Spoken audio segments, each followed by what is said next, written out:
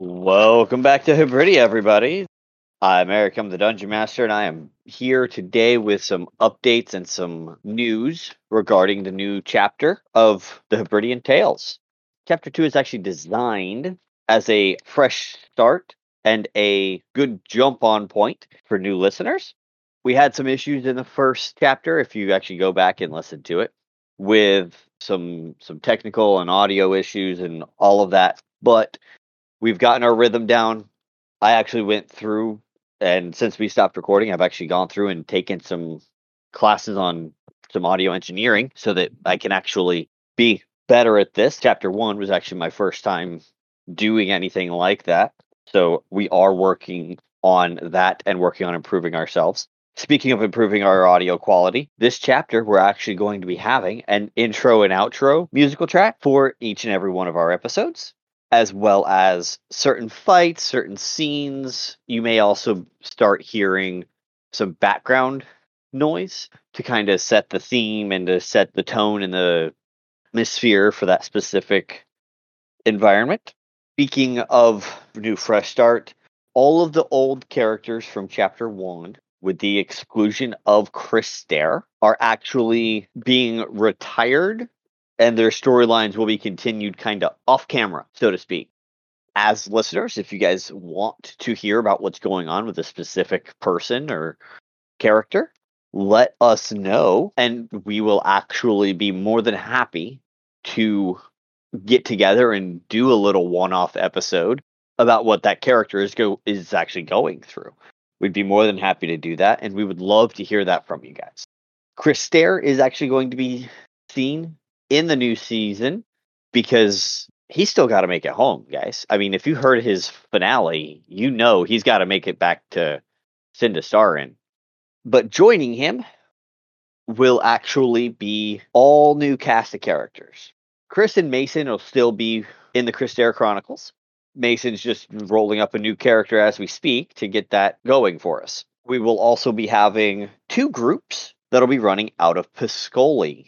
So we'll be able to see more of that city and what's going on after the aftermath of Lovedos launching his revolution, as well as the Lady Drashani's semi-racist announcement against the elves and letting you guys know the war is coming to the city. The first group, you'll hear them referred to as Group 1, is going to actually be Lovedos's revolutionaries. In that group, Keegan will actually be playing a new character, a half-elf, half-orc fighter by the name of Gelna Beth.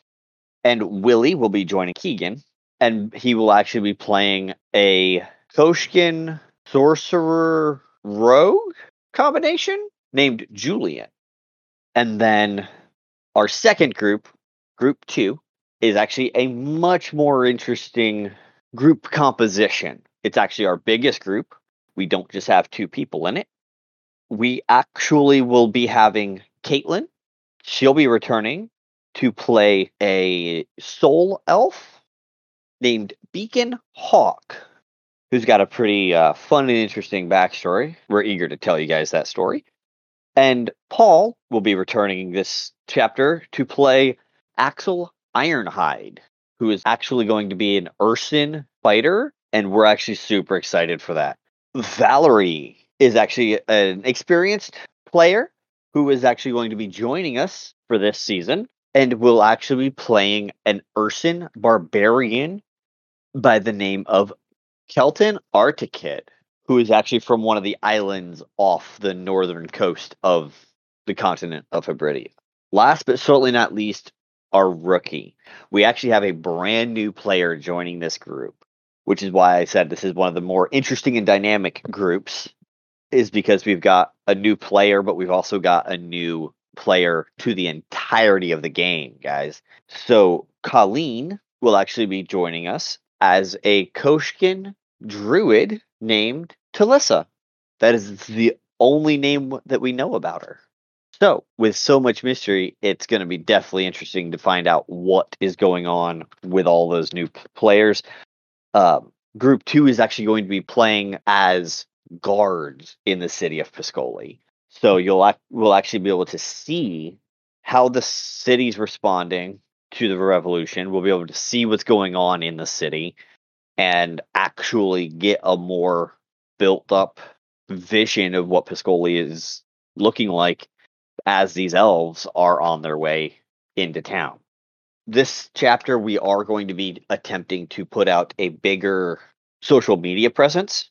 So we are hoping to be engaging more proactively with you guys on the social medias that we do have. And then, with any luck, fingers crossed, we will actually be expanding our social media reach in order to add different varieties of social media. Right now, we only have a Facebook, a Patreon, and through the Patreon, anyone who supports us and wants to support the channel will also get access to our Discord channel in order to communicate with us, and we'll be in communication there as well. Last but not least, we are going to be attempting to use our Instagram that we have through Facebook, of course.